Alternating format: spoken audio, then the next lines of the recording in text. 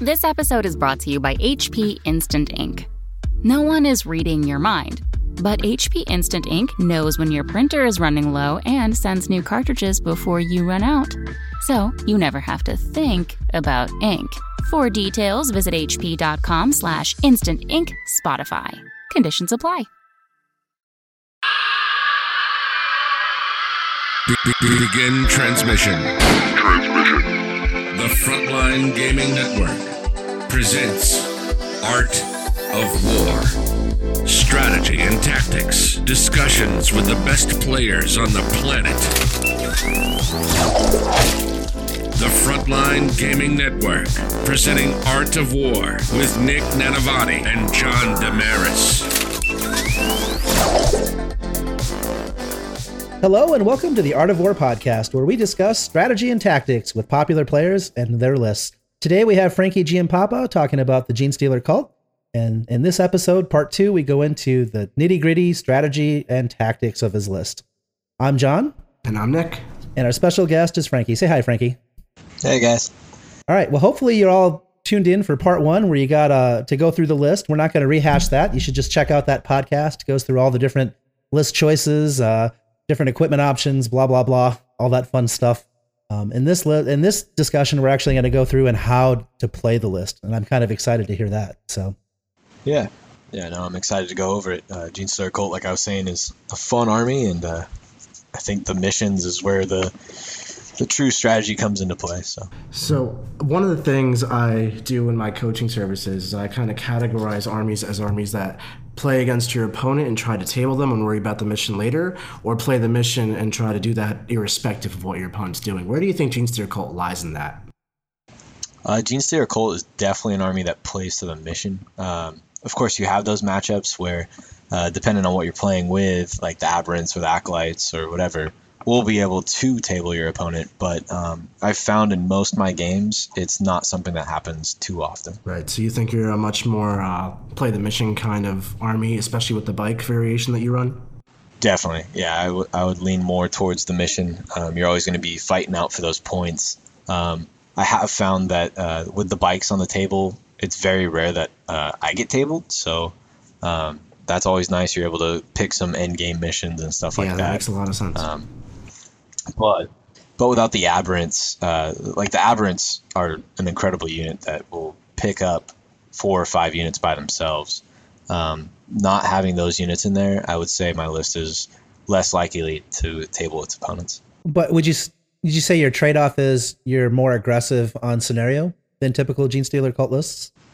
Yeah, and I'm able to stay around. I'm able to control the board, I think, longer than a lot of Genestealer cult armies are able to. Yeah, so I guess you're trading brute force with flexibility and just durability. Would that be fair to say? Yeah, definitely. I would 100% agree with that. So what secondaries do you generally pick in your missions for ITC? Recon is almost an auto take with, I think, any iteration of a Genestealer cult army. Your units are so fast, you can deep strike. Any unit in your army can essentially deep strike with Cult Ambush. You're able to summon units. You're able to put units back into reserves. So I think that's one that I think you'll see most Genestealer cult players picking. Another one is, depending on what you're playing against, of course, Reaper's usually pretty good because you're going to be killing a lot of units. Behind enemy lines is another one that's fairly easy with Genestealer cult. You deep strike one of your characters into your opponent's backfield and just sit behind a building or something like that and get some points. Or your bike units, since they're so fast, you can put them in the enemy deployment zone and just start racking up those points quick. Ground control is also another one that's pretty easy with my army just because of the staying power. I'm able to control objectives at the end of the table pretty easily. And then one that I started taking against certain matchups is Engineers. Making one of your Brood Brother squads an Engineer or Bike squad an Engineer isn't a bad call, especially because you're able to hold those objectives. And if somebody wants to shoot at those units, you're like, all right, sure, go for it. But that's one that I don't take all that often. It really depends on the firepower of my opponent.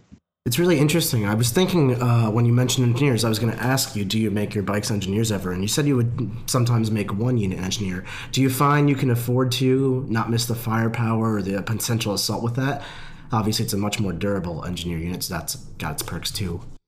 Yeah, I found so a lot of times I'll make the one that only has 2 mining lasers, the engineers, if I am going to make one, the engineers, and losing out on their shotguns, because rarely is a shotgun going to do that much damage. Now, if you're playing guard screens or grot screens, then yeah, those shotguns are key. But against certain matchups like Custodes or something, you're like, okay, I don't care about my shotgun shooting, so I'll just sit back here and hold this objective. You have to kill this unit, otherwise I'm going to be getting points.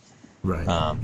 But yeah, it is definitely matchup dependent, because there are some armies that'll just kill your engineers like instantly. So yeah, that must really be nice to have the luxury of playing so many different of the stand there objectives in ITC, because sometimes, you know, lists are designed to deny you the ability to get points by killing their stuff. So it seems like your list just has tons of options for secondaries, just depending, that don't rely on you killing anything. Yeah, definitely. I mean, it depends too. Like if you're playing like a Chaos player that has like 1 million HQs, then yeah, you'll probably go with Headhunter, especially with the Kelemorphs, your sniper rifle, and eventually you'll get through their screen and kill those characters fairly easily. So it has a lot of flexibility in it. Secondaries that's one of the hardest things for players to pick in the ITC missions. And that's really where you'll see good players excel, or they're picking better secondaries than their opponents are. Because if you're picking better secondaries, you may be able to lose on the primary and win because you got more secondary points. And you're able to deny your opponent secondary points by either hiding units or keeping units in reserve. Because a lot of people will go after Reaper against Genestealer Cult, which isn't a bad call. It's usually pretty easy, especially with my list. But in those matchups, if somebody picks Reaper, you go, okay, I'm going to deep strike all my bike squads. I'll put one of my Brood Brother squads into reserve, and you could hold those units off for a long time and deny your opponent quite a few points. Yeah, so I kind of do this with my Grey Knights. A lot of times I'll go second and I won't deep strike anything until turn 3, which really only gives my opponents 3 turns to kill my stuff.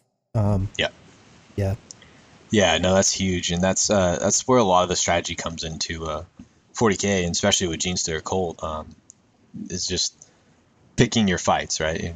If I can win on this primary, then denying you secondary points isn't that big of a deal, because I'll probably get all mine. If I can't beat you on the primary because you're just too resilient, or you're able to take up too much of the board because you're playing orcs or something like that, yeah, okay, I have to concentrate on denying you secondary points. So. All right. Well, one of the ways I think that makes sense to maybe break down this discussion is maybe we should just go through some matchups. Yeah. And I think the most value probably starts with your hardest matchups. So what do you think is the most difficult matchup, or the one that gives you the most trouble? Yeah, I'd honestly say the hardest matchup would be pure Custodes. So, 3 of those Cladius tanks, some biker units. That's probably going to be one of the harder matchups. So yeah, I'd say we'd start with that. Is it the firepower coupled with the difficulty to charge them because of the -2 in Tanglefoot that you think is so hard and to then deal the with? swooping dive, like they have so many like counterattack things that they can do that are just brutal. And if you declare a charge on the bikes, they just have so many shots that they're going to be killing a lot of my acolytes, which acolytes are so easy to kill. If they get 2 bolter shots through, that's probably 2 dead acolytes. So that's never a good sign. So yeah, I'd say that's probably the toughest matchup with my list. So what? Yeah. I was going to ask, what are some ways you approach that game then, if it's so difficult? Like, what are things you look out for and typically do? Yeah. In those matchups, it's really terrain dependent. If I have a lot of terrain that I can hide behind or in, I'll have a pretty good game, like play to the mission, grab those objectives, because luckily the Custodes armies struggle with objectives. They're not able to grab that many. The downside is the resilience of the bikes almost goes away in that matchup, because those Cladiuses are able to shoot through them super easily, especially if they're taking Valdor. Like getting the reroll 1s to hit, reroll 1s to wound, your bikes are just dying left and right. So I'll usually only have my bikes for 2-3 turns before they're all gone. Really? So, it's that much firepower? Yeah, so I'm usually not able to depend on them grabbing the objectives. So then those Brood Brothers come into play. They have to run up the table, grab some objectives. I have to hope my Acolytes can whittle down some of the firepower, take out a couple tanks paired up with the Kelemorphs. If I'm able to take out a couple of those tanks, I'm sitting pretty. If I fail some key charges, I'm not going to do very well. So is that a scenario where you would try to ambush charge even with your 7-inch rerollable and just make it as much as possible? Yeah, exactly. So in that matchup, a lot of times you'll of course use the perfect ambush, try to get as close as possible, stay 12 inches away from a guy that can throw a Tanglefoot if you can, and then go for a much easier charge. Granted, the -2 is not a given. But since I am a 4-armed Emperor and I have a Clamovis, it's just a straight charge with a reroll. So I'll bank on that unit making it, and then hopefully one of my other units with a 9-inch rerollable charge will make it. So it sounds to me like in this particular matchup, you probably want to go second, right? Yeah, probably second against that, just to hopefully deny some shots. Hopefully you can hide some of your units. You do lose out on a little bit of board control, but most Custodes players aren't going to run at you, so you don't lose out on too much. But yeah, I would probably want to go second, so then you have the last chance to jump on those objectives, deep strike in some units that you had in reserve, or whatever you need to get those secondary points. And you always know how much you have to kill to, tie who kills more this battle round, or exceed who kills more this battle round, especially if they're running like little guard squads, like a minimum battalion of guard or AdMech or something. You don't have those guys forever to kill, but you can kill them very strategically at your leisure to try to keep the scoreboard in your favor. Exactly, and that's a big pro tip right there. Like going second versus a list that you feel like you're outmatched on, going second is huge, because then if they have a bad turn of shooting, they only kill one unit, you're like, okay, now's my chance. I can kill more. I've been keeping that guard squad alive for this moment. Kill the guard squad, kill the unit that you've been whittling down. Get the kill more, get those extra points. That's a pro tip there, Nick. It's really good. Thank you. Yes. Go ahead, John. So I was going to say, so it looks to me like you're probably more advantaged in missions that have multiple objectives and less advantaged in missions that are, like the mission that has 3 objectives. What is that? 2 or 3? I can't remember which one it is. Yeah, mission 2. Cut to the heart. You would know them by name. I have the mission sheet open. Do you change your strategy at all if there's lots of objectives versus just a few? Yeah, definitely. It's like I was talking about earlier. A lot of times in the missions that don't have as many objectives, you're probably going to maybe lose the primary or not win the primary by as many points as you were expecting to. So in those missions, those are the ones that you'll deny the secondaries where you can. So this guy picked Headhunter, so I'm not going to sacrifice any characters. They're all going to stay behind their screens. They're all going to stay within range of unquestionable loyalty. In those matchups, you'll just deny as many secondary points as you can, so then you can win the mission.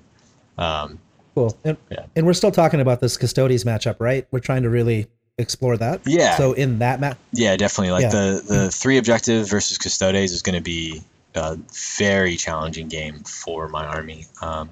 It'll come down to if I make those charges, if I'm able to kill those Caladius tanks, if I'm able to get off of mind control on a Caladius, that's huge. If the Patriarchs are going to be some of the key players in that matchup, because once they get up there, they can actually charge in, do some damage. You can take the no Overwatch stratagem or relic on the sniper guy. He can fly up 14 inches, charge into one of those tanks to ignore the Overwatch or the bikes, and then have your close combat units charge in and kill it. So you're going to have to play less to the primary and more to the secondaries in that matchup. So in that matchup, because Custodes are so hard to kill, is that one where you might take more of the stand around objectives, like behind enemy lines, or recon? Obviously, you're going to take probably in every game, I would imagine. Yeah, you'll definitely take recon in that matchup. Marked for Death is a good one against Custodes. Behind enemy lines is definitely a good one. So against Custodes, typically the list is like 3 Caladiuses and maybe a couple other big things like a Telemon or something. Or they outline some Wyverns or something like that. Is that a game where you would take Big Game Hunter, assuming they get it all up, or no, because that's not really feasible, do you think? I wouldn't go for it, and if you do go for it, just count on getting 2 or 3 points. Just know you're probably not going to max it out. In that matchup, that would probably be one of the ones that would go with Engineers, because they don't have a lot of no-look shooting, so you're able to put an Engineer squad on an objective and probably get 4 points. So that would be one of the key matchups where you would probably go for Engineers. Ground control, like Nick and I were talking before part 2 here, ground control is a great one for Genestealer Cult, especially if you're able to put one of those units back into reserve on turn 1. And to where they can deep strike down on turn 6 and grab. Can you just explain how that works for some people who may not be familiar? Yeah, so the way it works with reserves is they have to be deployed on the table by turn 3, right? End of turn 3. Mm-hmm. If they're not, they're destroyed. Genestealer Cult, when you're deployed in a blip, which is what is that, underground? No, underground is the deep strike. Blip is Cult Ambush. Yeah.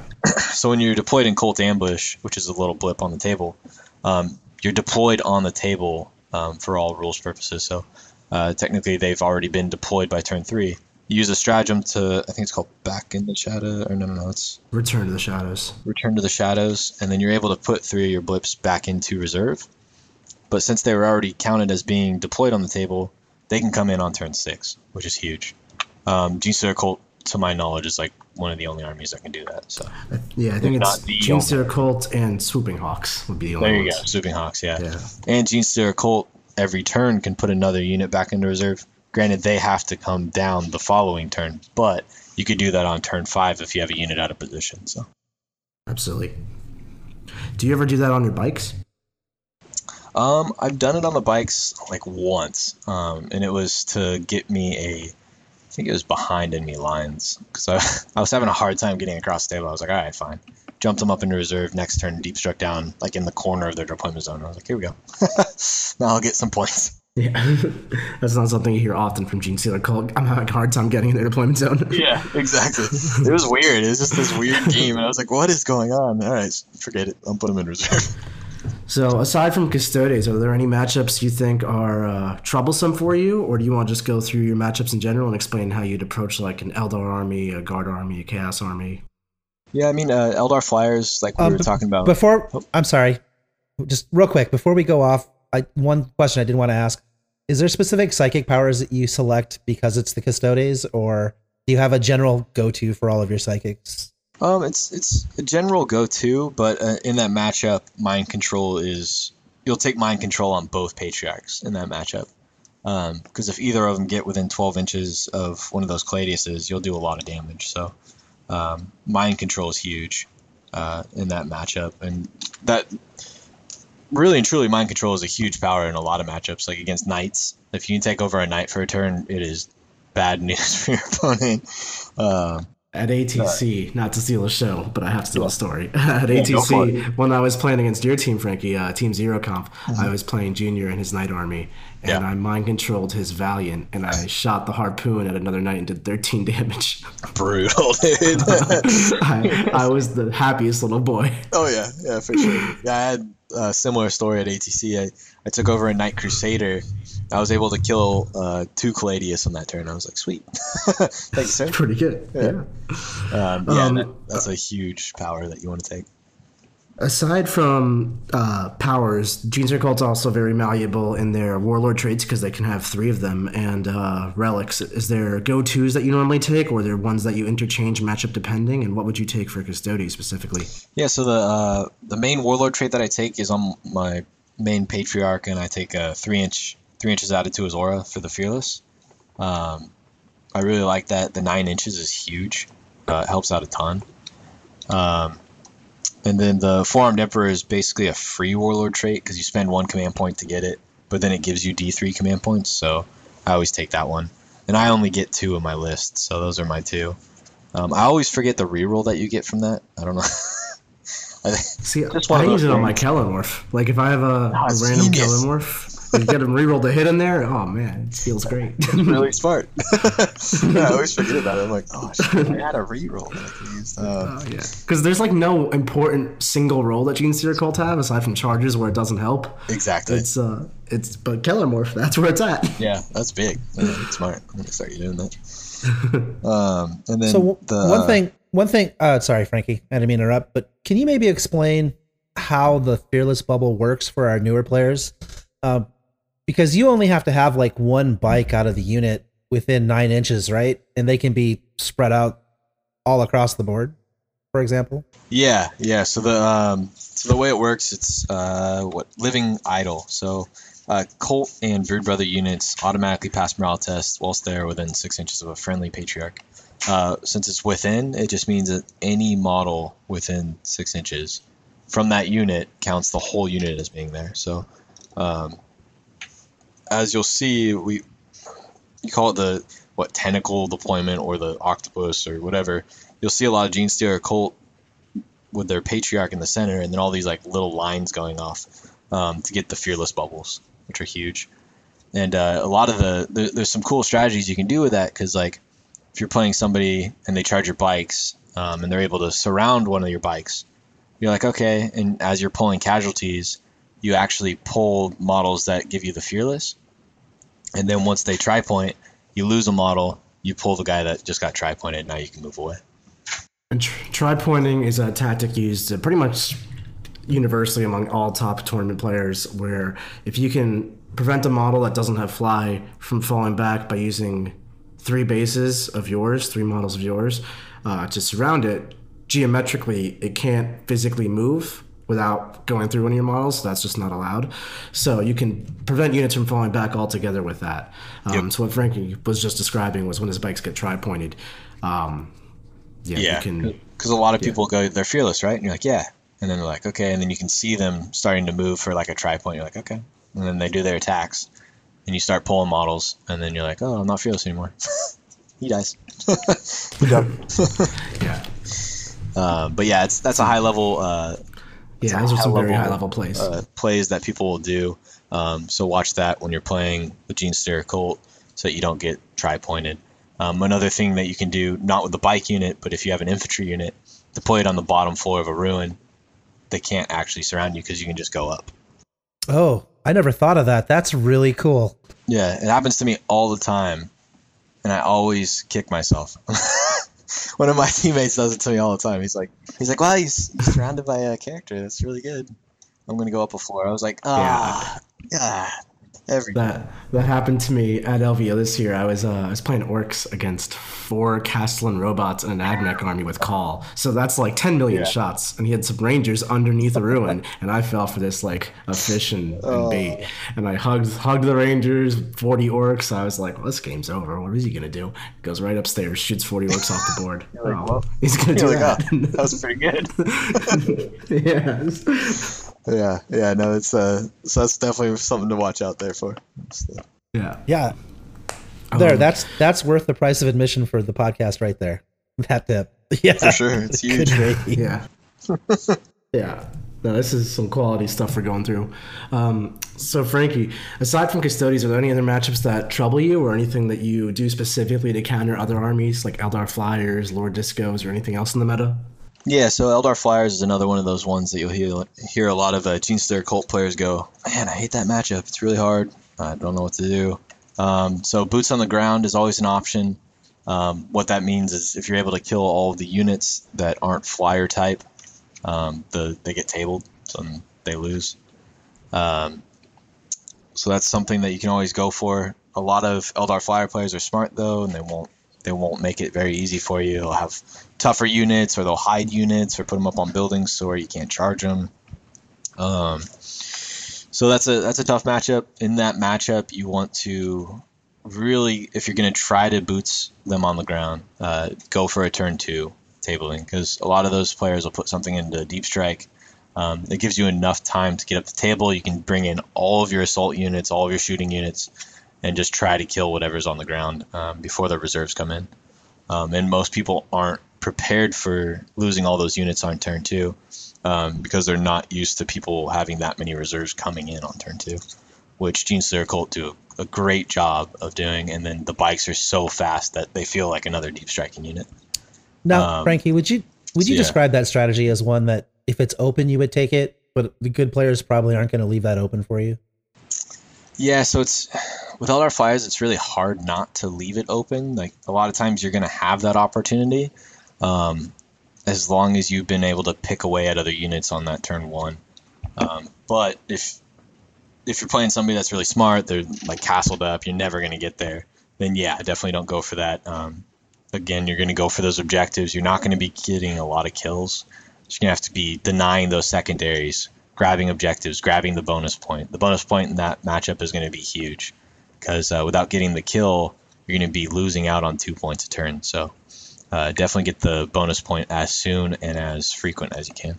Is that a match where you would probably not pick Big Game Hunter despite there's like 7 or 8 flyers on the table in favor for all the normal just stand here kind of secondaries? Yeah, definitely. Recon, still automatic. Behind enemy lines is pretty good in that matchup because they're going to be wanting to stay away from your units with their guys that are on the ground, so you can usually deep strike into their deployment zone. And then I would probably say ground control is a good one. Just deep strike some units down on the last couple turns. Try to go second in that matchup, so then you can deep strike down on the last turn and grab those objectives. But yeah, I wouldn't go after Big Game Hunter because you're really not going to be killing that many flyers unless you're Kellamorphs go crazy. Awesome. What about Orcs or Chaos? Anything clever you do in those matches, or is it pretty straightforward? Those ones are pretty straightforward. Chaos depends again on what they have. If they're like a psychic spam list where they're going to be doing a lot of mortal wounds, probably wouldn't screen with the bikes because that'll just tear them up. So screen with those Brood Brothers. Then use the shotguns to clear out the screens. Against Orcs is a tricky one because they're a close combat army that also shoots pretty well. Although I've seen a lot of Orc players going away from Ludas. Ludas hurt my list a lot because they ignore the -1 that the bikes have and they do 2 damage. You got the 6 up Feel No Pain. Yeah, you have the 6 up Feel No Pain and you have a 4 up save versus it, which goes to a 5 up because it's AP1. But yeah, the 4 up does help a lot. So it's not the worst matchup, but yeah. Against that, you don't use the bikes to screen in the Orcs because they do too much damage in close combat. They'll be able to kill your bikes fast. What you'll do is you'll jump up, kill their screen because usually they're going to grot screen you. So you run up, shotgun the screen, and then use the stratagem to actually come back to your deployment zone to where they won't be able to charge you on turn 1 unless they jump. And then you just bank on them failing the charge. Or if they make it, they'll maybe kill a bike squad, and then you blast that unit off the table. Or you could even use your Clamavus potentially to make it so they can't really get a good deep strike spot on you. Yeah, exactly. Like we were talking about in the first episode, you could summon in an extra Clamavus, have 2 Clamavuses on the table, and bubble out 12 inches to where they can't charge you. Well, so that's a matchup where that's probably really, really good, right? Because they do a lot of jump. Yeah, a lot of Orc players are going to jump on turn 1. In that case, yeah, the Clamavus would be a huge force multiplier. Being able to deny 2 different 24-inch diameter circles is really useful. Exactly. Yeah. Go ahead and do a 12-inch charge. They can't even declare the charge. So I know you said against the Custodes, mind control is huge, which makes total sense because the shooting with the Caladius is pretty good, I hear. Against Orcs or Chaos, I imagine mind control is not something that's really on your radar because they don't have single models that do tons of damage that often aren't within. They are within an inch of their own people, so it's not even really going to work. So what powers do you go for in those matches? Yeah, in those ones, you'll go with like a Mass Hypnosis to ignore Overwatch. The -1 doesn't do anything to the Orcs because they don't care. But the Mass Hypnosis is really good for the no Overwatch to where your charging units can charge in and do a lot of damage to them. Also in those matchups, it's going to be key when you do your big turn of deep striking in your Acolytes and charging to save your 4-armed Emperor stratagem to deny their interrupt. Because a lot of times what people will do is they'll charge 4 different units, they'll swing with 1, and then their opponent will interrupt and kill like 3 units. You're like, oh, that was bad. Yeah. So it's key to save your 4-armed Emperor for when they try to interrupt you and have one of their units swing to counter that. That's actually a great point. One of the things I love about the aberrants in my list is when I charge 10 aberrants into 30 orcs, I just kill 30 orcs. So I don't have to worry about that. With your multiple squads of acolytes, 10 will go, they'll kill 15 orcs. The 15 orcs can then interrupt and kill the next 10. But with saving your Agents of Vex stratagem or Formed Emperor, whatever, you can get around that really easily. Yeah. So then that strategy is the one that lets you move whenever you play it, right? So you just move out of combat? Is that how that works? No. So a plan generations in the making is you counter an opponent's stratagem. Oh, so, I see. So it's Vex. Say they try to interrupt you with 2, you just say no. Yeah, it's basically the Gene Stealer cult equivalent of Agents of Vex, which is why people call it Vex. Yeah. Okay, gotcha. Okay, cool. Yeah.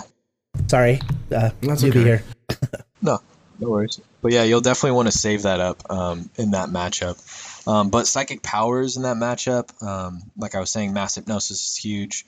Might from Beyond is big. Getting the +1 strength on those bikes, plus the attack is huge. Those would probably be the 2 main ones that you would go after. Psychic Stimulus is good too. It's where you can advance and still charge. It's one of my favorite powers in Gene Stealer Cult. Yeah. Are there any relics you buy in those matches? Chaos or Eldar or Orcs?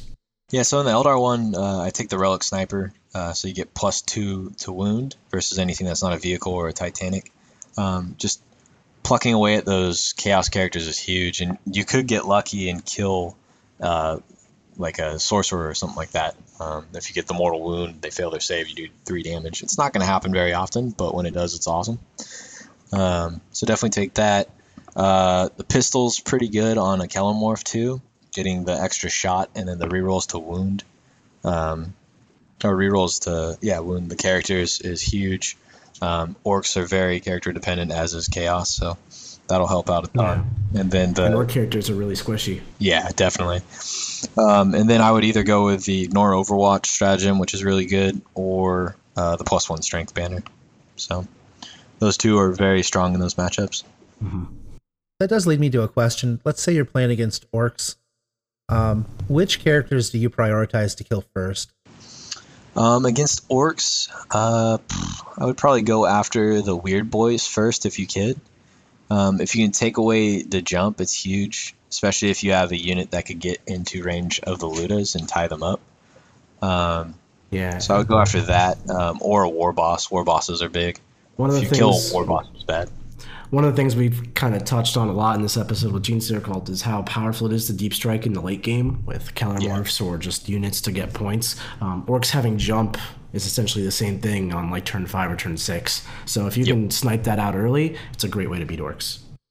Oh yeah, no, it's huge. But yeah, I would definitely go after the weird boys if you can. If not, the 5-up invo save is a big one. If you can kill that, the orcs will go down a lot faster. So here's always something I personally struggle with, even still, with my Gene Stealer Cult. So I'm curious to hear your thoughts on it as well. When you have like a Kellamorph, and obviously he's very good at coming in and blowing up a bunch of characters and doing his thing, you could spend a lot of CP trying to do that. You could show up 3 inches away for 2 CP with lying in wait, and then shoot twice with perfect ambush to shoot for another 3 CP. So a total of 5 CP to shoot your Kellamorph twice into characters. What kind of value are you looking to get out of that where you deem it worth it, knowing that full well he could also just whiff and not do anything here? And do you ever make those plays? I never bank on that.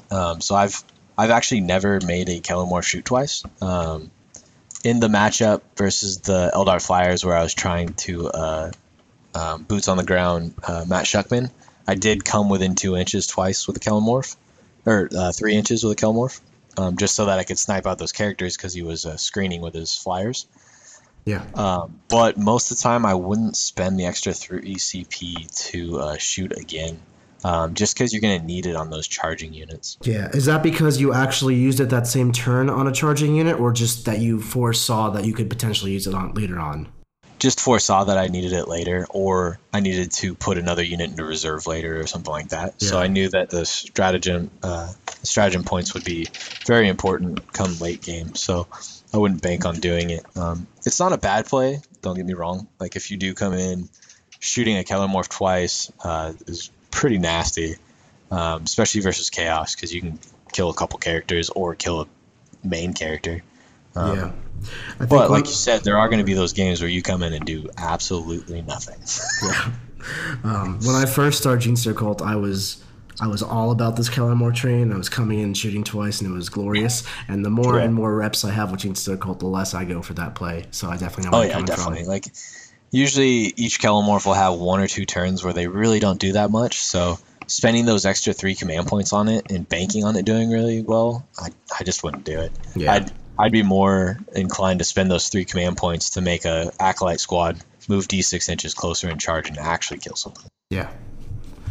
It's one thing if your Kellamorph whiffs, but it's another thing if your Acolytes fail a charge. That's exactly, because then they're just dead. Then they're just dead, and you've not done anything. Yep. No, it's great insights. So I guess we should probably talk about the Knights matchup, since I think with Chaos Knights coming in, we're probably going to see a lot of them, and then obviously Imperial Knights are very popular. Yep. Yeah, I'd say so. One of the guys on my team, Junior, who Nick played against, he plays a lot of Knights. So he has a Valiant, which I think he's one of the only people that is running a Valiant with Hawkshroud. I appreciated that Valiant. Yeah, they overwatch you when you charge them. So you charge one of his guard squads or one of his other knights, he overwatches with his Valiant to do damage to you, which is nasty. And then on top of that, he gets to heroically intervene 2d6 inches. Yeah, I didn't know that was part of the strat when I played him. So he used the strat on his Gatling Knight because the other one I cast Mass Hypnosis on, so I couldn't overwatch his Valiant. So I thought I was being clever, and then I was like, okay, I'm going to charge your Gallant here. And he's like, okay, I'm going to use the strat on my Gatling Cannon Warden. And I was like, sure, whatever. You've hit twice and kill like an Acolyte. That's cool. And then he moves and intervenes on me. Like, what the hell is happening? Wait a minute. You can do that? You're like, yep. Like, oh, cool. Yeah. No, it's... So I do play against that. And in that matchup, it's really hard because... Oh, those knights overwatching and then coming in and doing more damage is brutal. That's a tough matchup. That's one of those ones where you're gonna have to be killing those guard squads left and right just to get those points. And then, like Nick said, casting Mass Hypnosis on one of the knights is huge, but then you have to charge the other one with the no Overwatch or something like that, so that he's not doing these Overwatch tricks on you, or Four-Armed Emperor the stratagem, so that he can't actually heroically intervene and shoot you. But yeah, in that matchup, you're gonna need to kill the screens and then get some key charges off on those knights and wipe them out. Definitely go after the Valiant if you're playing a Valiant. They do so much damage. They're one of the key knights in those lists.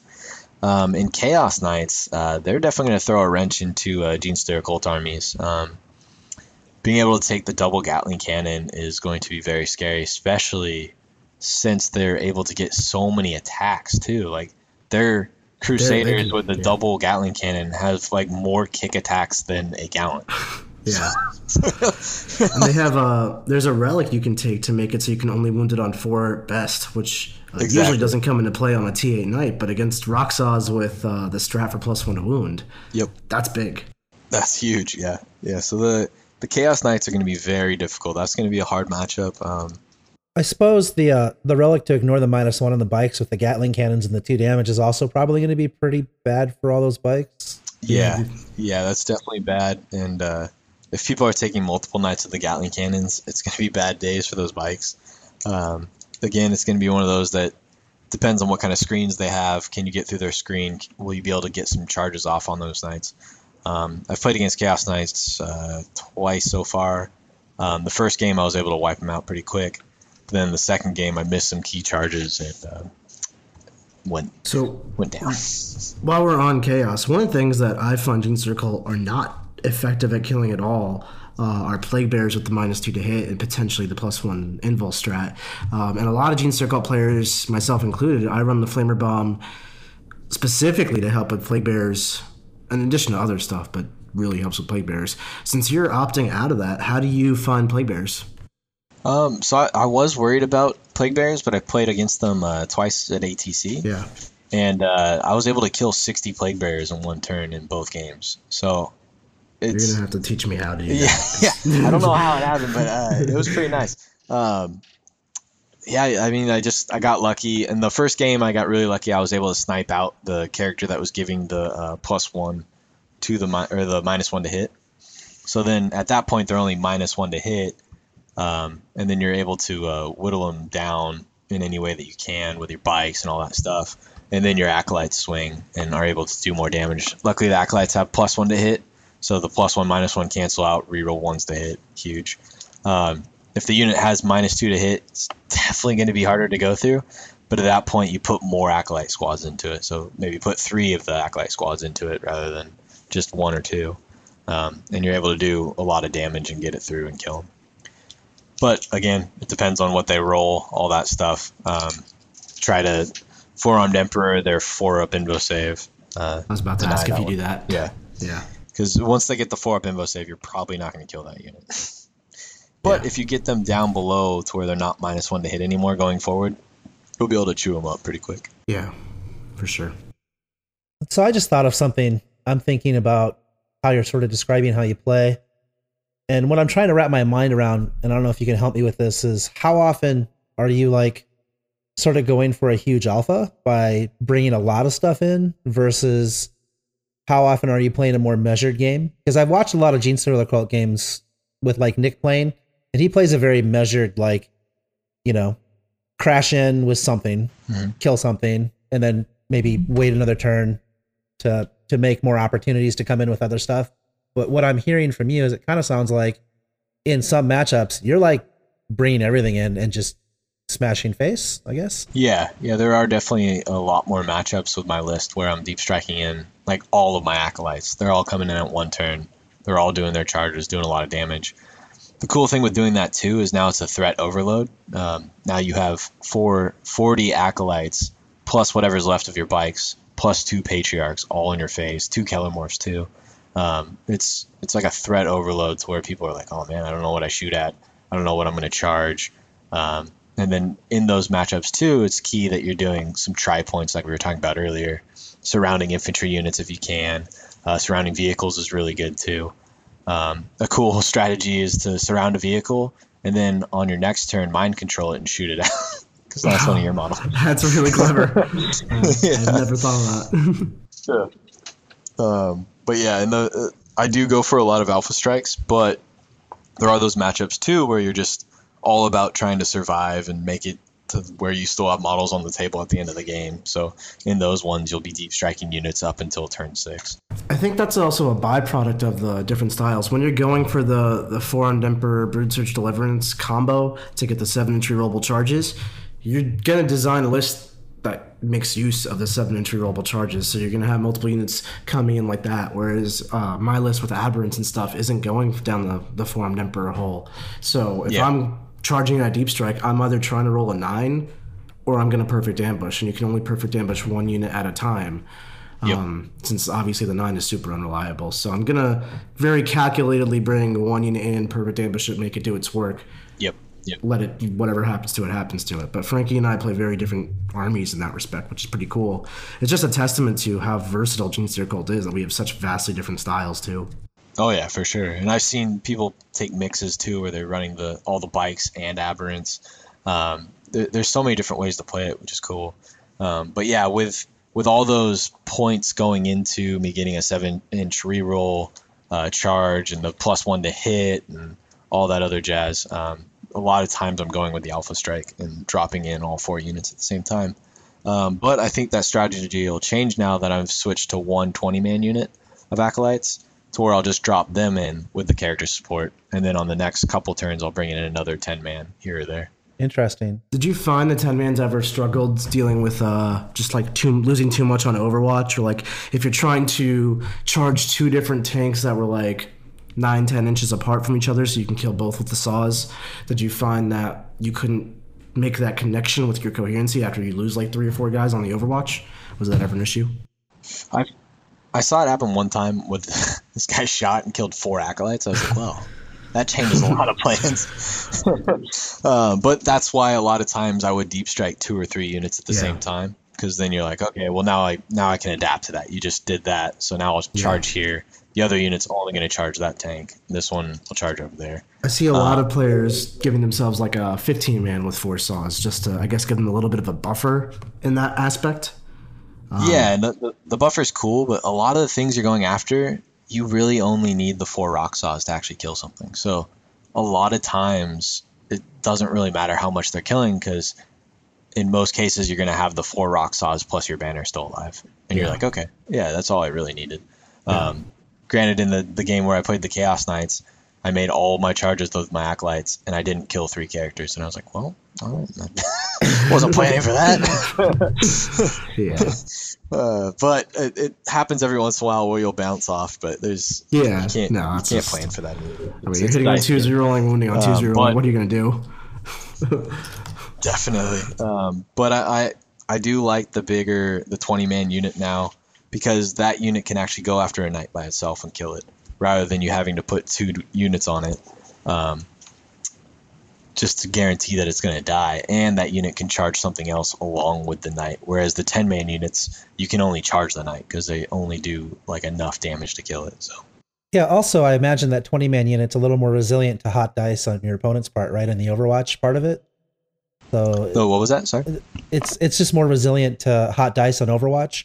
So if somebody spikes some 6s, right, like they can hurt that 10-man pretty good and really reduce its effectiveness. But that 20-man, those 8 rock saws are probably getting there. So yeah, exactly. And not to mention, like, everything else goes a lot farther on that 20-man. Like Perfect Ambush goes a lot farther. Now you have 20 guys opposed to 10.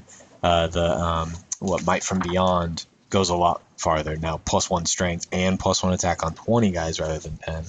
It just gives you a lot more options. Do you ever find that your opponent can screen out a 10-man from being able to charge anything useful? Because you can still only declare a charge on units that are within 12 of you, and you show up 9 away. Granted, you could Perfect Ambush, but still not that hard for someone to screen you out completely. I've seen it happen to me a couple times, but once I started putting the Acolyte squads into reserve on turn 1 to where they can come in at any point, it hasn't happened since then. Also, the bikes help to clear out those screens paired up with the Kelomorphs, to where people don't usually have that much left come turn 3 or 4 to screen out. Yeah. So you're able to get off some key charges. So you kind of use that unit more as like a finisher move, like bring this guy in, bring these 20 guys in, and the game kind of ends sort of thing? Yeah, that's what I'm thinking with the 20-man unit. I haven't put it in play yet. I just, after going to ATC, I figured having the 20-man unit with the psychic power and using the stratagem on it would be a lot better than doing it on a 10-man. So, which, I mean, it's 100% more models. So 200% effectiveness. Math's not too hard, but yeah, I think that's a lot better. Because I did have some matchups where I was charging into grotesques and like not doing anything, or charging into a Warlock Conclave. And since I charged with 3 different units, it wasn't as effective because I wasn't able to swing with all my models. Whereas if I just charge with 1 20-man unit, it's a lot easier to get all 20 of those guys swinging than it is to get 3 or 4 units swinging at the same time. I hadn't thought about that. That makes total sense, right? Because the 20-man unit, they all basically all attack off each other. Yeah, exactly. Yeah, that's cool. Yeah. I know your list is actually kind of going away from the reliance on 7-tree rollables, but in the past it has been very reliant on it. Do you ever have those games where you just fail a bunch of 7-tree rollables, and then generally that means Acolytes are just sitting there waiting to get shot in the face? Oh, yeah. How do you recoup from that? Yeah, day 2 of ATC, I failed 7 charges in a row. Oh my God. Like, oh, this is really good. I was like, I built this army to make charges. What's going on? Once that happens, you lose all your close combat units because your opponents are going to kill those Acolytes because they know how much damage they do. It really comes up to the Patriarchs pulling through at that point, paired up with the Kelomorphs. Your character support comes into play if you lose your close combat units. Because the Patriarchs, man, they're monsters. They were MVPs. Yeah, they were MVPs at ATC. They picked up a lot of slack. I made lists with 3 Patriarchs just because they're that good. Yeah. I know. I saw one of your lists that you went to a tournament, and I was like, Nick took 3 Patriarchs. What is that? But yeah, after playing more and more games with them, I was like, oh my God, these guys are amazing. But yeah, then paired up with the Kelomorphs, they have to pick up a lot of slack, and you start getting a lot more a lot more conservative with your movements. So rather than charging your bikes up the table, now you're like, well, it's Operation Stay Alive at this point. So you start playing back, surrounding units that you're going to charge with your Patriarchs so that your Patriarchs don't get shot. Stuff like that. Okay. So we haven't talked about Tau yet. I feel like that's probably worthy of a discussion because they're sort of cropping up everywhere. Yeah, Tau is one of those armies that they crush close combat armies just because you're getting shot the entire game, and then you charge them, and it's another shooting phase, and you're like, cool, come on in. And especially for little 10-man unit of Acolytes, like, they're just dead. Like, they're not going to survive any kind of Overwatch. You might be able to get one Roxxon on there that's not going to do any damage. Get bounced by a drone. Yeah, exactly. You're like, I got a Roxxon. He's like, well, my drone ate it. You're like, oh, man. All right. Well, that was fun. So, yeah, in that matchup, you're going to be playing a more defensive game. Like we were talking about in part 1, taking the +1 strength banner for your Rusted Claw units in that matchup is huge because now your bikes that move 14 inches can soak up an Overwatch shot, charge in, and kill a bunch of drones. If you can kill the drones, you can deny 2 units of Overwatch with the Psychic Power and then also the Relic to ignore Overwatch. If you're able to get into like the broadsides and a Riptide, now your close combat units will probably survive an Overwatch. But yeah, it's going to be a tough matchup. Yeah, I think one thing people don't realize when they're playing against Tau is that even if you can't feasibly kill the Riptides, because for Genestealer Cult, if you're killing the Riptides, you're tabling the Tau, just because you have to go through all the drones and support first, and you have to kill the Tau and then have enough to survive the Overwatch. It's very difficult. But if you kill all the drones and all the other support stuff in the Tau army, generally speaking, that's also the stuff that they use to play the mission. So you may end up getting yourself nearly tabled by Tau and still beating them just because you controlled the table the entire time. Yeah, exactly. And the all-bike Genestealer Cult army controls the table so well that you're able to kill all those drones pretty fast, and then you can just play the objective game, deny him secondaries where you can. If you are able to set yourself up to where you can charge into the broadsides to ignore their Overwatch, make a Riptide not Overwatch, then yeah, maybe you go for the kill, deep strike down those Acolytes and try to kill a Riptide. But it's so hard to do, especially with all the drones and however many units they have to Overwatch. Like the Fire Warriors shooting is nothing to just brush off. It's one of those games where you're not going to bank on killing their heavy hitters. You're just going to bank on killing their board control units and hope that you have enough units to grab objectives and stuff like that. The cool thing about the bikes too is the -1 to hit is one of the things that Tau struggle against. So that helps out a ton. Also, being toughness 4 on the bikes is huge because a lot of their shooting's only strength 7. Yeah, Tau don't really have strength 8 aside from hammerheads. That's a great point. Yep. Exactly. What secondaries do you go for against Tau? Tau, again, it's recon. You're going recon every time. I think you sold me on going on ground control and trying to deep strike a couple units. I wish that conversation was in the recorded part of this episode. I know. That was really good. I was like, man, I never thought about that. That's really smart. But yeah, I would go with that. And then it depends on, the last one really depends on what you're playing against. Sometimes you can go after Butcher's Bill. Like if you're Richard Siegler, he plays a lot of drone, like 2-man drone units. Yeah. You go after Butcher's Bill because I mean the drones are really easy to kill. You can pick those up super easily, or you go after you definitely don't go Engineers. You could maybe do a Pick Your Poison depending on what they're playing, but that's a secondary. I don't even know how. I've read it 55 times and I still don't know how it works. Yeah, you have to nominate 4 keywords, so like Psyker, Fly, Biker, Vehicle, Monster, Titanic, and then you get a point for each one that you kill. So, I like it better not knowing. Tau isn't the best. Tau is not the best one to pick that one against, but you could do it depending on what their list is. If they have like the one random tank, like Long Strike or something, yeah, so you could get Vehicle off it and then Fly super easy against Tau, I could see it. Yeah, it's definitely not ideal. And then again, it depends on what their list is, but you could go after a Headhunter. A lot of Tau armies have a lot of characters with their marker lights. Yeah, and I suppose the Kellamorph's probably really good at killing a lot of those guys, huh? Oh yeah, the Kellamorph is like the best character killer in the game. Yeah. so cheap. If you can get through the drones so they can't chuck the wounds off, he'll pick up 2 characters, no problem. Of like the Tau ones that are toughness 3 and squishy. Oh yeah. Yep. Yeah, toughness 3 characters are like his ideal target.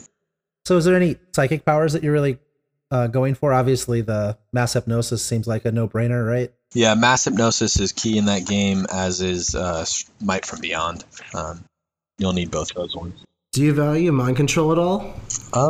Or do you think that it's too hard to actually get off against Tau because they're all next to each other? I think it'd be difficult. Your Patriarchs probably aren't going to get within 12 inches of the units that you want to shoot with. The 36 inches from the Tau shooting will most likely keep them away. A lot of Tau armies will be running away from you as you're trying to get close, so they'll stay away from that one. You can always put it on, especially with the guy that takes the Familiar.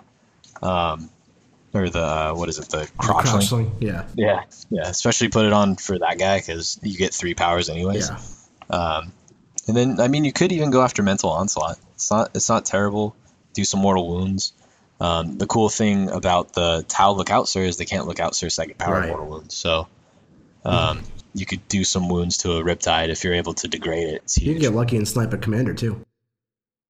Yeah, exactly. One thing I really like with mind control is, as people have armies and they're aware of it in the beginning portions of the game, it's really easy to keep your Riptide or whatever within 1 inch of a drone. That way I can't mind control you successfully. Yeah.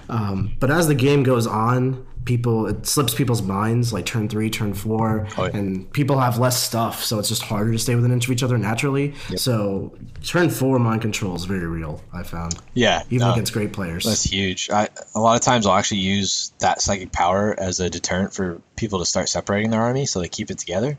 I'm like, don't forget, I have mind control. So then they're like, oh yeah, that's right. So they'll put like 2 vehicles next to each other or something. And I'm like, yes, do it. Acolytes charge. just to make sure I understand, the reason why they're bunching up is because once you mind control something, it becomes your unit, and then it's within an inch of another unit. Therefore, it can't shoot, right? Because exactly, it can do one single close combat attack, which is really not good. Right. Yeah, Junior got me with that when we played at ATC. I mind controlled the Wyvern on like turn 5, and I was like, finally, I can do this. And then there was a company commander behind it, which I physically couldn't see. And I was like, you jerk. Stealing my glory. Well, here, take this tank attack. Yeah. All right. Is there other matchups that we haven't covered? I mean, we talked about Flyers, we talked about Chaos and Orcs and Tau and Knights. I think honestly, the only other matchup that's out there is the Repulsor list, but that's not a bad matchup for Gene-Star Cult because it doesn't have long range. So you're able to get up in their face. And there's no indirect fire, so you can just hide. Exactly, and there's not a lot of screens in that list. I've seen some people take the Infiltrators, or what are the guys that deny the Deep Strike? That's Infiltrators. Yeah, so I see people do that, but luckily the bikes counter that along with the Patriarchs. So I had one high-level question I wanted to ask you, Frankie. I know you mentioned in part 1 that using the blips and stuff is something you should focus on when you've kind of mastered the game and you're really getting the top levels of Genestealer Cult. Could you share some blip tactics that you use in some of your games? Yeah, some cool ones. So the blips, in case anybody doesn't know, that's when you deploy a unit in Cult Ambush. The way it works is you put down a little marker on your top of turn 1, or if your opponent goes first at the end of their movement phase, you have to deploy all of your units that are in the blips. Now there's some cool stratagems that they have. They have a stratagem that allows you to move 3 blips 12 inches. The blips all have to stay in your deployment zone, but what that does is it allows you to maybe show your opponent, I'm going to go on this flank. And then once your opponent deploys on the other flank, you're like, okay, now I'm going to move those blips 12 inches this way, which is a huge move. Eldar players do it with redeploying. I think they get 3 units too, yeah. So that one's big. And then the other one, I believe it's Return to the Shadows. Is that the one where you can put the blips back into reserve? I think so. Yeah, we talked that one. That one is probably one of the most beneficial stratagems that the Gene-Star Codex has. Is you have those 3 units deployed on the table. Now you put them back into reserve, and they can come in turn 6 or anything like that. Another key thing with the blips is you put them all down, you tell your opponent what is in Cult Ambush, but it doesn't matter where those blips are because you can put whatever unit you want into those blips when you deploy them. So that's another big one. Say somebody's gearing up for a turn 1 charge and you don't want your characters to get charged or whatever, put a Brood Brother squad in front. Cool. Yeah, you can charge that unit. Here you go. So it's really cool because you get to react to what your opponent does, either on their first movement phase or during their deployment. So it's one of those things that it really helps out a top tier player because you're able to see what your opponent's doing before they know exactly what you're doing. Yeah. One thing I also really love to do with blips is oftentimes in ITC tournaments or other just tournaments in general, there's a corner ruin that you probably have access to, or a large hill or something that blocks a little line of sight from certain angles in your deployment zone. But if you're playing against like flyer spam or something really fast and shoots a lot, vultures, Eldar, really those come to mind, but lots of things. They could fly up and just get on top of your hill or like poke their nose through your ruin window and just see into it and just start blasting you when you think you should be safe. There's a rule that says you cannot, if an enemy's going first, he cannot come within 9 inches of a blip. Yeah. So one thing I'll do is I'll line the outskirts of my deployment zone with 4 blips and put everything I care about behind this magical ruin I have. Yep. And then I'll return to the shadows 3 of those units, and I'll use my Nexus, which is this part of his rule that no one remembers, is when he shows up, you can move a blip. Move another one. Yeah.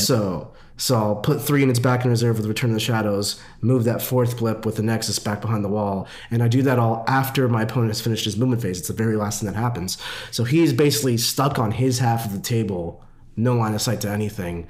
I deny the kill on turn 1, potentially deny an old school point for first strike, and I've not lost a model. It's just a great spot to be in defensively against a flyer army. Yeah, no, that's huge. That's the key point that I forgot to mention. I'm glad you brought it up. Is your opponent not being able to come within 9 inches of those blips is huge, especially for like an assault army, like the what is it, the like Disco Lords or something like that. Lord Discordance. You know, you're not coming within 9 on turn 1. Good luck. Yeah, it's huge. But yeah, that's where a lot of the skill comes into with Genestealer Cult is during deployment, because there's so many little tricky things you can do. Like Nick was saying, keep the flyers away from you so that your characters can't be assassinated or what have you. Hide in buildings where your opponent thought he was going to be able to shoot a unit, but now he can't because he moved your unit into a building. It's just huge. So. Is there anything else you guys think we should talk about? There is. I did have one final question, and that is, I think one of the most overwhelming things for Genestealer Cult is how do you budget your stratagem points, or your command points, I guess is what they're called. Yeah. Because you have so many options and so many ways to spend them. It's easy to be like a guy making it rain at a club or whatever. So. Oh yeah, they can spend them quickly, like we were talking about in part 1. Like the demolition bike squad can spend like 7 command points. I think it's even more than that. It's like 8 in a turn or something like that. So it's being very cautious on what you use your command points is huge for Genestealer Cult. I rolled a 1 on my sniper rifle. Maybe you don't use that command point to reroll it because you want to put somebody back into the shadows or whatever on turn 4 or 5. So it all depends on how the game's going, of course, what you're going to be spending your command points on. You failed a 7-inch charge, but you rolled a 5 and a 1. Okay, maybe I will use the command point to reroll that 1 because I really need this charge because I failed 2 other charges. It all depends on how the game's going. But most of the time you're going to be using it on Perfect Ambush to go D6 inches closer. You're going to be doing that at least once or twice per game. So come turn 2 or 3, you look at your command points, and now you start deciding what you're going to use going on for the rest of the game. Okay, maybe I won't use Perfect Ambush now because I really need those 3 to deny a cultist unit respawning on the table, or for your 4-armed Emperor stratagem. So come turn 2, whenever you're going to do your Alpha Strike or your Beta Strike or whatever, it's important to look at your command points and decide what stratagems you're going to use for the rest of the game. Because I've seen people, like you said, just make it rain. They're like, I'm going to do this. I'm going to have my Kelermorph come within 3 inches, shoot twice. Then I'm going to deep strike these demolition charges, do another 8 command points. Oh, I'm out of command points. Okay. Absolutely. Yes. They're all gone. And that's another thing. Genestealer Cult want as many command points as possible. So taking 3 battalions is pretty good. Do you guys find that the threat of command points has tremendous value? So saving them for late game also just forces your opponent to play in a certain way? Absolutely. Definitely. Yeah, definitely. Like using that plan generations in the making stratagem as more of a threat rather than you actually using it is huge. Yeah. Your opponent won't bank on using a stratagem. And then when you let it go through, it completely changes the way they were going to play the rest of their game. So, or like they'll get it in their head that you're going to stop this one stratagem, and we're like, I don't care. Yeah, like, they don't even try. Yeah. Yeah, they don't even know what to do. But for just generally like assault armies, having like 2 or 3 CP in the back, 3 so you can always threaten a fight again type of stratagem, or 2 so you can always threaten an interrupt stratagem. Stuff like that is always very good. Yep. If your army has like a powerful combo that costs like 3 CP, like Genestealer Cult with Perfect Ambush, for example, saving 3 CP, even if you save it all the way to turn 6 and then end up not having anything good to use it on, it's done value by just being there, those 3 command points. Yeah, because your opponent will start screening out, well, how close can you come? Okay, so you can come in within here. All right, so I need to screen out farther or whatever. So it's changing the way that your opponent's playing their game. They're making decisions that they wouldn't normally. So it's more of a psychological game than anything. Because I've kept 3 command points just so that I could threaten to have the Four-Armed Emperor stratagem go off. Right. And like Nick was saying, there are plenty of people that are like, okay, well, I'm just not even going to try because I know you're just going to Four-Armed Emperor it. Yeah. Or like, Perfect. And it's of course it's not just a psychological game. If they try to call your bluff on it, by all means, you have the 3 CP. Go punish them for it. Exactly. Fall through. Yeah, definitely. And Genestealer Cult is one of those codexes that really benefits from their stratagems. So having those late game stratagem points is huge for them. Very cool. Well, Frankie, was there anything else that you wanted to sort of share, or tips and tricks, or from a tactical perspective? I don't think so. I think we touched on a lot of stuff for Genestealer Cult. Just honestly, like, play some games with them, have fun. Like we were talking about earlier, there's very few units in here that aren't worth taking. So put them all on the table, see what you like best. Bridge runners. Try out those hand flamer units like Nick was talking about. They're amazing. Try out Aberrants. They're also really good. Try out the bikes. The bikes are a lot of fun. They're a really fun unit. And they fill a lot of those gaps that Genestealer Cult players have. So, but not the Locust. Don't try him. Not the Locust. Let's stay away from that portal guy. At least until Chapter Approved comes out and they fix it, because GSC has so many problems right now. Exactly. Yeah. Poor guys. Definitely underpowered. You should probly lower some points here and there in Genestealer Cult. I mean, his saving grace is he has a 5-up Invo save, guys. Okay. Yeah. Well, thanks for coming on, Frankie. I really appreciate having you. Thank you for your time. Yeah, thanks for having me on, guys. I really appreciate it. Yeah. I've been having a lot of fantastic fun. This information. Really insightful. Even I learned some stuff today. This is pretty great. You learned some stuff. Is there any place that we can find you on for Frontline Gaming or anything? Yeah, just check us out, frontlinegaming.org. We sell all sorts of gaming goodies, mats and all that stuff. We also run the Las Vegas Open and quite a few other tournaments, and run the ITC. So check us out. Yeah. You guys probably don't get enough credit in general for the being, in my mind, really the people that kept 40K going when it was in a bad spot. Yeah, seriously, like when that dark time where Games Workshop was radio silent to all of the community, and you guys stepped up and held the torch, we really appreciate that. No, thanks, guys. We really appreciate it. And it's been a team effort, everybody in the community. And absolutely. It's cool to be seeing new podcasts like yours pop up. So best of luck, guys. Thanks for being a part of it. Thanks for being on the Frontline Network. So I'm just going to do some last stuff. If you guys are interested in learning more about Genestealer Cult or any other top level 40K advice, having your list critiqued or some coaching stuff, you can feel free to check out Knights of the Game Table Pro, which will be linked here below. I teach 5 weekly classes in my group, one on General 40K, Imperium, Chaos, Xenos, and Eldari. I do a weekly meta-analysis, so I review the past week's tournament results and review any cool lists like Frankie's, and I also review any cool new releases like these Chaos Knights that just came out and show you what they mean, how to best use them, and how you can affect the meta.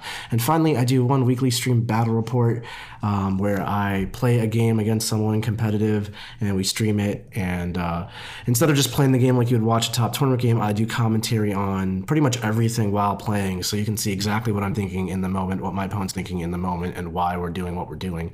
So if you want all that, check out the link below, Knights of the Game Table Pro. Awesome. And then I'll also point out that this week, this episode is completely free, so we've released it on the Frontline Gaming Network, episode 2, the tactics part of the episode, but in the future, the first episode, the strategy episode, will always be free and come out on the Frontline Gaming Network. And then the tactical episode, like the one you just listened to, will be available through our Patreon. And you can find that at AOW40k.com. So come check us out. We have a lot of cool perks for our patrons, and we hope to provide tremendous value for our patrons as well. So. And guys, this was our pilot episode, so if there's anything that you want to see us do in the future, any critiques on the format, anything with the sound quality, just anything, any feedback you have for us whatsoever, please feel free to let us know. You can find me on Facebook, Nick Brown. You could email me at nick@knightsofthegametable.com. John, how do they get in contact with you? Same thing, John Damaris on Facebook. That's probably the easiest way. Okay, yeah. We're open to all critiques. We're still new at this podcast stuff, or at least I am. So yeah, we're doing this for you, so hopefully you guys found it useful and enjoyed it. All right. Well, thanks, Nick. Thanks, Frankie. This was a good time. I learned a ton being a newer player, so this was really good for me. So. Yeah, thanks for having me on, guys, and best of luck with the rest of the episodes. If you guys need any help or anything, feel free to reach out.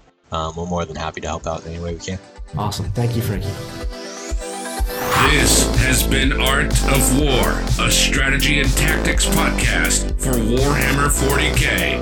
Hosted by Nick Nanavati and John Damaris. Produced by Seamus Ronan. Find us at AOW40k.com. And of course, connect on Facebook. Just look for AOW40K. AOW40K. AOW40K. Till next time.